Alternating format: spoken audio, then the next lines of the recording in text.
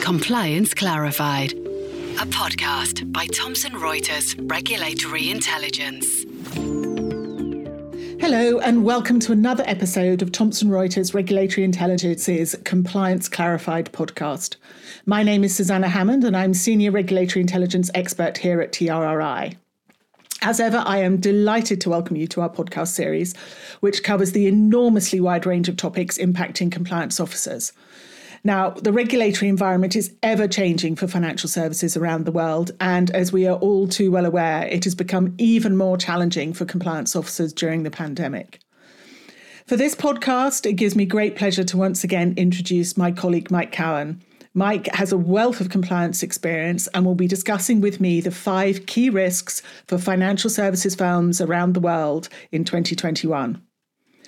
Now, each year I do look into my crystal ball and think about what are likely to be some of the top concerns for financial services firms in the coming year, and that is completely regardless of sector or indeed geography. Now, 2020 really was a year for the history books, not necessarily in a good way. The speed at which the world changed as the profound impact of the pandemic became apparent was unprecedented. Equally unprecedented was the speed at which financial services firms and their regulators responded to seek to ensure that the associated risks to customers, employees, and the wider world were all identified, mitigated, and managed. 2020 also turned out to be a year of crisis management, and 2021 is set to be a year of learning the lessons and reassessing the how as well as the what for firms and their business activities. The firms that will have navigated the pandemic best are those with highly skilled in-house risk and compliance functions. The good and better practice in the management of operational risks is not set out in the black and white of rulebooks, but often requires swift reinterpretation, analysis, business-specific tailoring, and indeed robust implementation to ensure all the practical ramifications, technological and otherwise, have been appropriately handled and can be evidenced. COVID-19 and the associated continuing uncertainty puts even greater emphasis on the need for risk and compliance officers to be front and centre for preparing their firms for any and all eventualities. Now, specific ramifications of geopolitical and other uncertainties pretty much by definition can't be planned for, but many of the unduly damaging challenges should be able to be mitigated by the deployment of those skilled resources, together with a robust suite of tested policies and procedures. The need for expert, knowledgeable senior managers, alongside those highly skilled risk and compliance functions, gains an even sharper focus with the growing automation of business processes sent against a backdrop of absolutely increasing personal accountability. Now, from my crystal ball gazing, the 5 key risks for financial services firms around the world include post-pandemic review, financial cybercrime, digital transformation and record keeping, skills, and then outsourcing. Now, kicking off with post-pandemic review, to put it in very simplistic terms, regulators around the world are talking about the need for post-pandemic reviews, and therefore, almost by definition, firms need to be thinking the same. Now, without a doubt, firms will have to make sure they can evidence they have done the right things in the right way when they were moving at speed to come to terms with the ramifications of the pandemic. But given post-pandemic reviews, or even reviews as we go along, Mike, what should firms think about and what might good look like for a post-pandemic review? Hi, Susanna. Before we get on to post-pandemic reviews, can I just put my own little context around the 5 key risks? I think that compliance officers at the turn of the year, when they're looking at their regulatory plans for the coming year and looking at the regulatory risks that a firm faces, I think that any and all input opinion as to what risks compliance officers face is excellent. And I think you've got some great key risks here.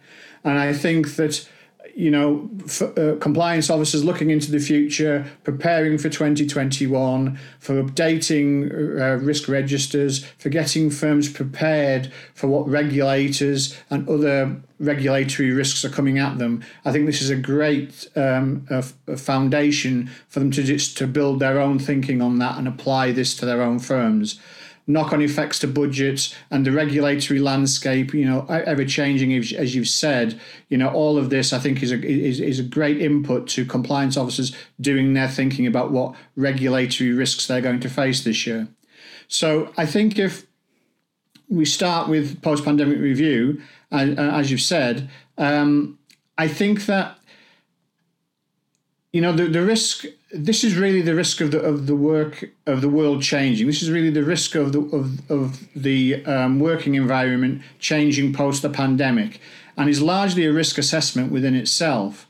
So things to include are things like governance arrangements. Do the arrangements that were put in place during the pandemic work? Have they worked? Will they work post the pandemic? So things like board and governance committee arrangements, risk management frameworks, the culture of the firm. Were there any tweaks, changes that were needed to that? The organizational structure and ownership of things. And then there's the control functions, compliance, risk management, internal audit. Were they as effective during the pandemic as they would be in business as usual? Things like operations and IT, obviously operational resilience and business continuity plans. Did they comply with regulatory guidance? Were there problems in that area? Project management methodologies, were they able to continue, or did they have to be shelved until a more appropriate time? Customer onboarding arrangements, third-party management arrangements, data management arrangements. Did all of those things work during the pandemic, or were there things that were showstoppers that needed to be changed, both for any future business disruptions, but also within business as usual? People risk, for example. I mean, we've all become used to working from home. Did that work? How did that process work, and was that most effective? And then there's the return to work. I suppose we've had a bit of an in-out over the last few months, whereby some firms have worked all the way through. Some firms have stayed at home, but have then returned to work at an appropriate time. And then during these more latest lockdowns, we're back. Those firms are back at home again. What were those processes like? Did they work in the most efficient way?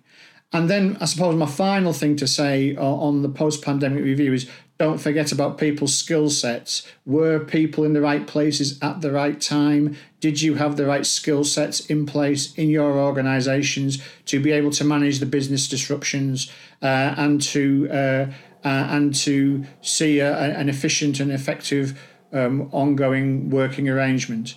I think post-pandemic review, definitely a key risk for 2021, but in essence, it's really a risk assessment within a risk assessment. I'd agree, and that's a risk assessment where I think you have to have a very sharp eye on your ability to demonstrate compliance and evidence it, despite all of the change in working practices, people being in the different places, things having changed at speed.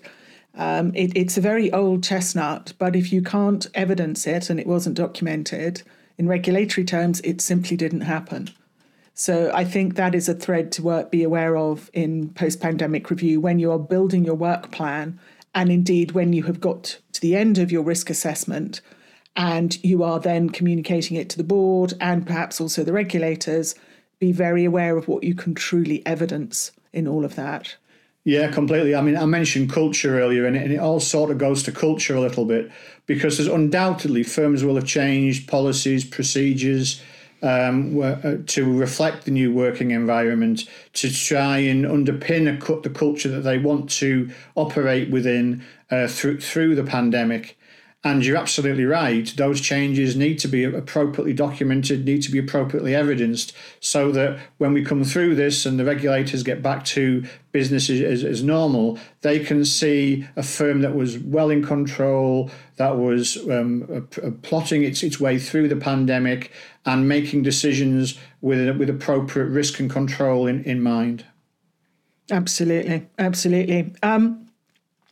Moving on to cybercrime and financial cybercrime in particular, I mean, it is a sad but true fact that with any crisis, whatever sort it is, there is an inevitable rise in those who will seek to take advantage of it to perpetrate crime. And there is absolutely no doubt that the pandemic has been exactly one of those crises. And the Financial Action Task Force even went so far last year to put out a specific paper on the impact of the pandemic on financial crime and the ramifications of all of that in terms of fraud, cybercrime, misdirection or exploitation of government funds or international financial assistance, all of which created new proceeds for what FATF calls illicit actors. Now, the long and the short of it is that firms need to make sure they shore up their defences on cybercrime. Cyber resilience, cybercrime, cyber hygiene is another phrase that is coming to the fore. It is, I would suggest, a key issue for firms to make sure they have done not only the basics well, but they continue to have cybercrime as a priority in terms of risk and risk awareness and risk management. Again, Mike, what might good or even at least better practice look like for firms with regard to financial cybercrime? Well, I mean, you took the words right out of my mouth. I completely agree with you that in times of change, the change always creates some form of opportunity for criminals. And in a world that's changed so much through 2020, in places, this has been very fertile ground for them. And we've seen change in lots of different ways, customer behaviours through ways in which firms onboard customers, changes to security arrangements and general working practices. I mean, the list goes on. And undoubtedly, that as firms have changed, there has been chinks in that particular armour where criminals have tried to exploit. And as you say, the Financial Action Task Force pointed quite a few of those out. In fact, to add to your list, there were things like counterfeiting of medical goods, investment fraud, adapted cybercrime scams, exploitation of economic stimuli, and various things like that. And actually, FATFA said that since the summer, the criminals' methodologies have changed, in that they've shifted away from the SMS and emailing phishing schemes, and have now gone to things like fake links to government stimulus packages, and banks disrupting aid, and infection rate maps, and websites selling masks, and all sorts of very disturbing things. In fact, when I was reading the FATFA report, there was one very disturbing case where it was reported that criminals were sending emails threatening not to divulge individuals' personal data, but if they didn't respond to them, they threatened to infect them and their families with the coronavirus. I mean, really horrible things like that. And I think from a firm's perspective, I think that they've got to keep up to date with the regulations, and they've got to keep up to date with the cyber controls within their firms. I know that around the world, certain financial crime regulators have tried to make it easier to operate regulations around customer onboarding and the type of checks that they're doing there. But I think firms will have taken advantage of that, and quite rightly so. But I think firms still need to do the basics right here. They've still got to verify customers' identity. They've still got to monitor transactions and make sure that that transactions are valid and kosher, and they need to report suspicious activity or as and when they see it. I see financial crime, and especially cybersecurity, as an area where firms can't really take their foot off the gas here. They really need to be still applying rigorous controls, especially as we go into 2021 and we hit the outputs, the consequences of the pandemic, where we're going to see, rising unemployment, potentially financial distress, increased bankruptcy, maybe. All of these things give increased motivation for individuals to try and implement financial crime, and so firms need to be equally on their guard to this increased threat. And it's an increased threat that sadly is just not going to go away. Technology is an absolutely wonderful thing, but it is the root cause of cyber risk and the associated financial crime. So firms have to manage and mitigate something that can be such a benefit for them, but they also have to understand the risks associated with it. Completely, and as we've chatted about in the past, the developments and the innovations in technology aren't going to stop, as you said. In fact, they're going to increase. The fintech, regtech space is a growing market, and firms, partly because of the pandemic, are using the IT solutions more frequently. And that, as you quite rightly say, is just leads to greater exposure in this space.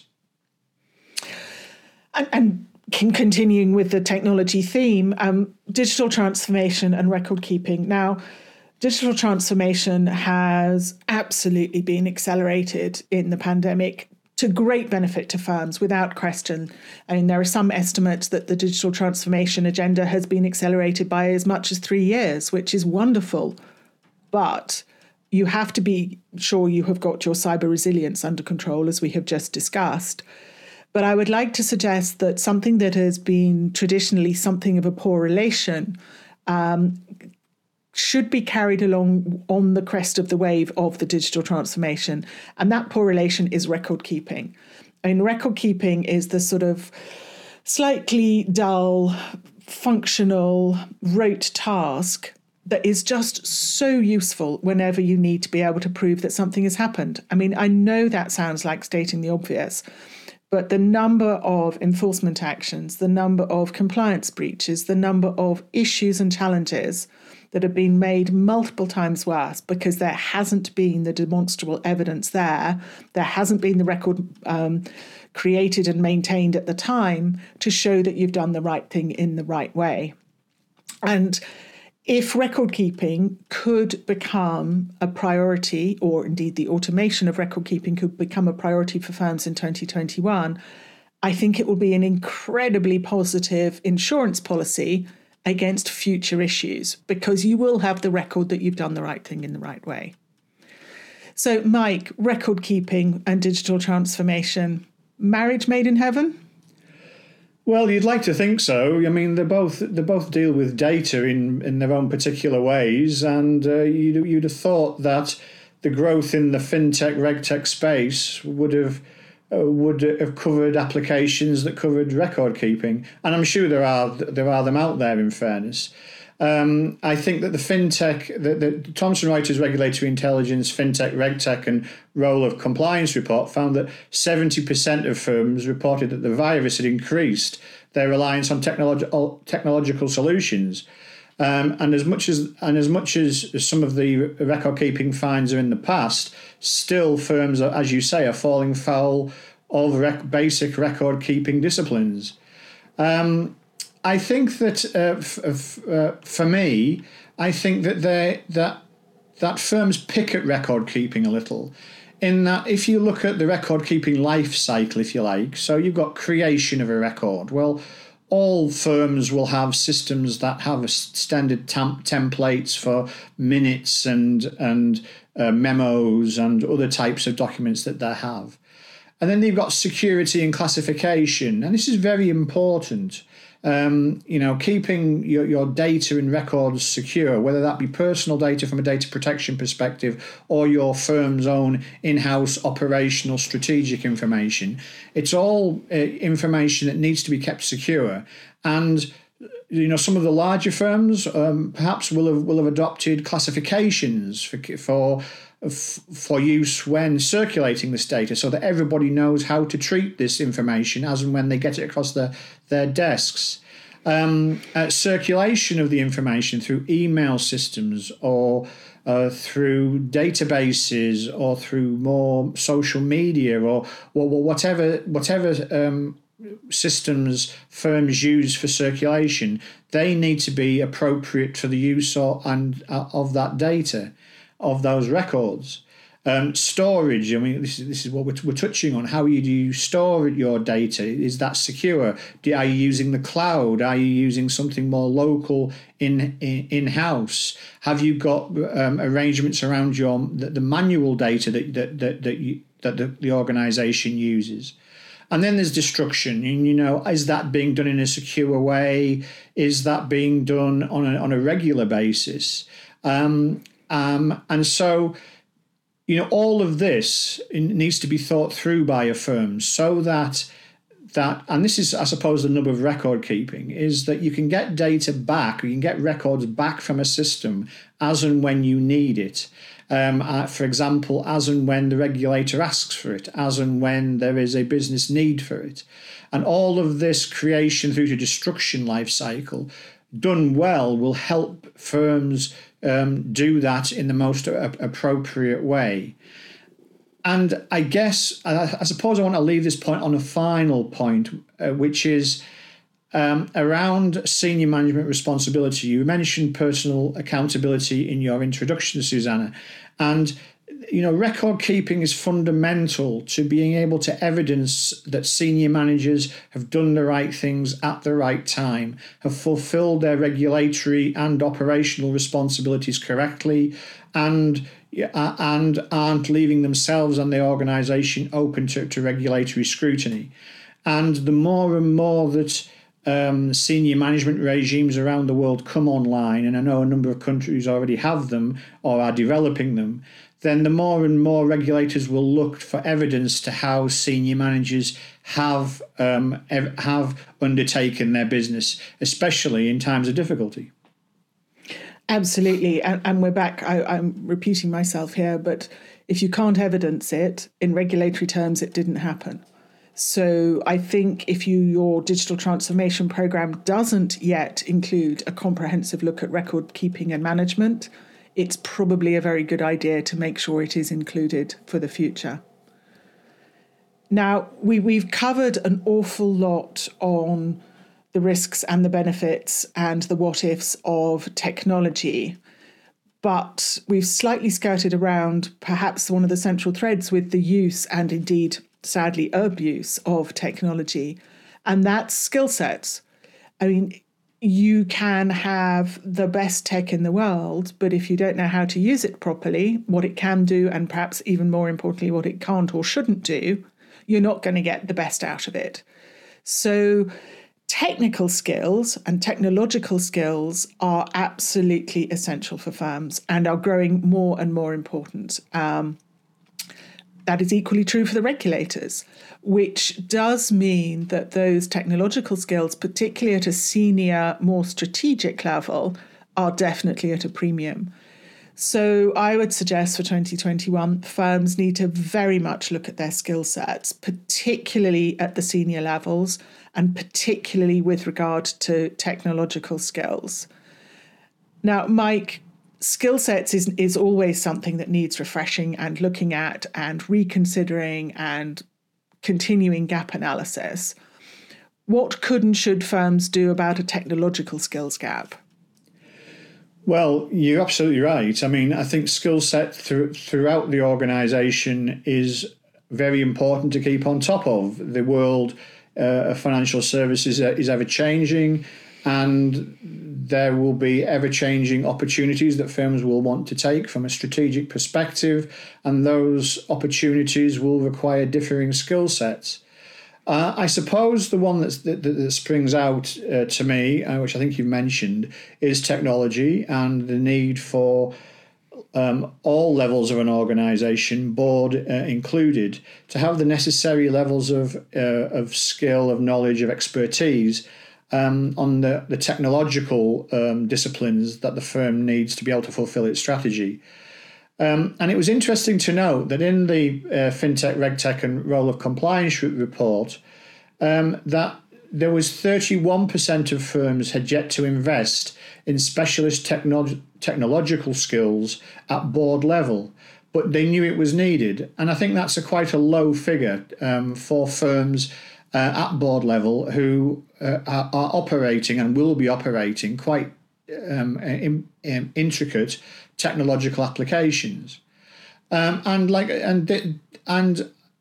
I'm assuming, therefore, that the other 69% of those firms will be relying on some form of outside advice or outside expertise, whether that be from internal IT departments or from outsourced specialists or advisors. I don't know that, but that's another route to go down when it comes to trying to increase your specialisation at board level. I think just a word on the recruitment market, though, while we're on this topic, and I think that the recruitment market, there are lots of different factors at the moment that make the recruitment market very difficult. There's the risk of continued automation with the shape of firms and the roles within firms affecting what automation will and will not be implemented. And getting the skills in place at the right time to be able to reflect that is quite difficult. On the demand for resource side, there is a clamour for the same skills by all firms, like technology. But this has got to be balanced by the potential reduction in budget, especially as we've been through the pandemic and as we've been through 2020. There may be less money in the kitty to devote to these sorts of roles and these sort of specialisms. I mean, on the resource supply side, I mean, optimistically next year we may see more resource become available in various denominations. I mean, as firms reshape because of the pandemic, then we may find that specialisms, individuals with certain specialisms, become more available. To take similar roles in other organisations where maybe they're not as mature or more advanced or have the same sort of profile that the individual leaving an organisation may have. There's the continued desire for greater diversity within all firms, and that again is proving a difficult factor for the recruitment market in general. And finally, the impact on salaries as the financial effects of the pandemic take hold also cannot be underestimated. Some of these roles, especially at board level, come at a premium, and it may well be that firms just don't have that sort of money these days to be able to pay that sort of premium. So something's got to give. But the fundamental point, the fundamental risk about the skills that are necessary within a firm are one of the lifebloods of a firm. They can't operate. Financial services firms can't operate without staff, and the staff need to be most effective, which means that they need to have the specialist skills to be able to react and to deal with the challenges of the day. Yeah, and absolutely firms are going to have to prioritise where they spend their money, and it's more than likely there will be less money available. But I think investing in skills, particularly technological skills, is a very, very positive sign for firms' futures. And yes, those skills may come at a premium, but I think, it's one of those things, you may think the skills are expensive, but how expensive would it be not to have them? Yeah, so I think firms do need to think about that really quite carefully. Absolutely. Moving on to the last point, which is outsourcing. Now, huge numbers of firms outsource, and it is a very common business practice, and it can be an extremely efficient and cost-effective way of supplementing in-house resources, including those skills that we've just been talking about. But it really must, like so many things, be managed and delivered appropriately to be of real benefit. And the pandemic has thrown up some very harsh lights on some of the supply chains and the third parties, and the whole question of the strategic viability of outsourcing does need to be considered and then possibly also reconsidered. It may be for some firms that it's a very risk-aware decision to bring some activities back in-house, shortening supply chains, shortening the outsourcing arrangements, particularly perhaps where those outsourced arrangements are in jurisdictions where, you know what, you haven't been able to visit for a year. Are you still completely comfortable that everything is happening in the right way and on a timely basis? Are you sure that, given so many jurisdictions are struggling economically, that actually the viability of the outsourcer is still there? Now, I'm not saying everyone stop outsourcing at all, but what I'm saying is there needs to be a very clear-eyed look at all outsourcing arrangements to make sure they still deliver for the firm what they did when you were putting them in place. Mike, words of wisdom on outsourcing? Well, I think this dovetails with third-party management, which is a subject that many firms over the years have found difficult. I think that with outsourcing third-party management, there is the fundamental point here, I guess, is that you really need to treat the third party the same as if you were undertaking those operations, those processes internally. You need the same level of management diligence. And this can be tricky because you're not dealing with an internal department, you're dealing with an external firm who has their own motives for wanting to deliver you that service. And you're right, I think it brings many risks to the fore, some of which you mentioned, things like the due diligence when onboarding the firm and making sure that they're not going to go bust on you, to trying to achieve the correct level of performance once they are on board, the relationship management skills needed to be able to deliver difficult messages when necessary, but also motivate both sides of the relationship to achieve those objectives. And then you've got things like record keeping that we've chatted about earlier, but record keeping with third parties can be particularly difficult. Data security with third parties can be particularly difficult.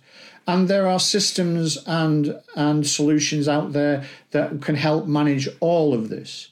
But the point is that if you get on the wrong road with outsourcing third-party management, you can either end up doing a heck of a lot of work that is not necessary, or you could underestimate the situation and not do enough work. And therefore, as you said, things could go pear-shaped very quickly and could be and could have very significant implications for the firm, because firms are outsourcing an array of different of subjects these days, from digitizing their IT solutions, through their client money arrangements, through fund management arrangements. And yes, it has to be said that even compliance at times is outsourced, depending on the size and profile of the firm. And so getting these things right is actually it's at the heart of the firm delivering its strategic objectives. And so this has to be one of the key risks for compliance officers going into 2021. There's been, and regulators have not been quiet on this subject either. There's been fines in the UK for people like Raphael and Son, for Aviva. In Ireland, there was a subsidiary of JP Morgan fined for regulatory breaches of fund management, for fund administration. So the regulators are hot on this. And I think if we look at every jurisdiction around the world, there will be some form of guidance or regulations around outsourcing and around how firms should go about it. And it's very important that firms and compliance officers stick to those rules and make sure that they're compliant in an appropriate way. I mean, getting the right balance between good control, effective relationship management, and not necessarily being intrusive to the third party can be very, very difficult. And compliance officers are doing all of this under the scrutiny of the regulators, and potentially playing with some quite high stakes subjects within their firm. They are, and perhaps the sort of codicil to all of this is that the regulators themselves are starting to focus more and more on potential concentration risk, where firms have all outsourced the same, say, cloud provider. And that is another factor to consider with all of this. I mean, if all of, the banks in America or the asset managers in Australia, whatever it happens to be, are all outsourcing to the same cloud provider, that is a very big concentration risk in and of itself, which the regulators are getting increasingly interested in. So it's perhaps the viability of outsourcing from a different perspective, where you can no longer use a particular cloud service provider, say, because everybody else is using it, and that is too high a concentration risk. So there are lots of elements for outsourcing to consider. Absolutely, a whole plethora of them, and absolutely fundamental, I would say. Mm. On that note, thank you very much, Mike, as ever. And thank you for listening to this episode of Compliance Clarified. We do hope you found it interesting and useful. You can download an expert talk version of the 5 Key Risks article in the episode notes. We mentioned the FinTech, RegTech and Roller Compliance report a couple of times in our discussion, and there is a link to that also in the episode notes. And you can find further information on Thomson Reuters Regulatory Intelligence. Now, last but not least, we'd very much appreciate it if you could and would take the time to review the podcast, and please let us know any suggestions you may have for future topics to be discussed on Compliance Clarified. Goodbye. Compliance Clarified, a podcast by Thomson Reuters Regulatory Intelligence.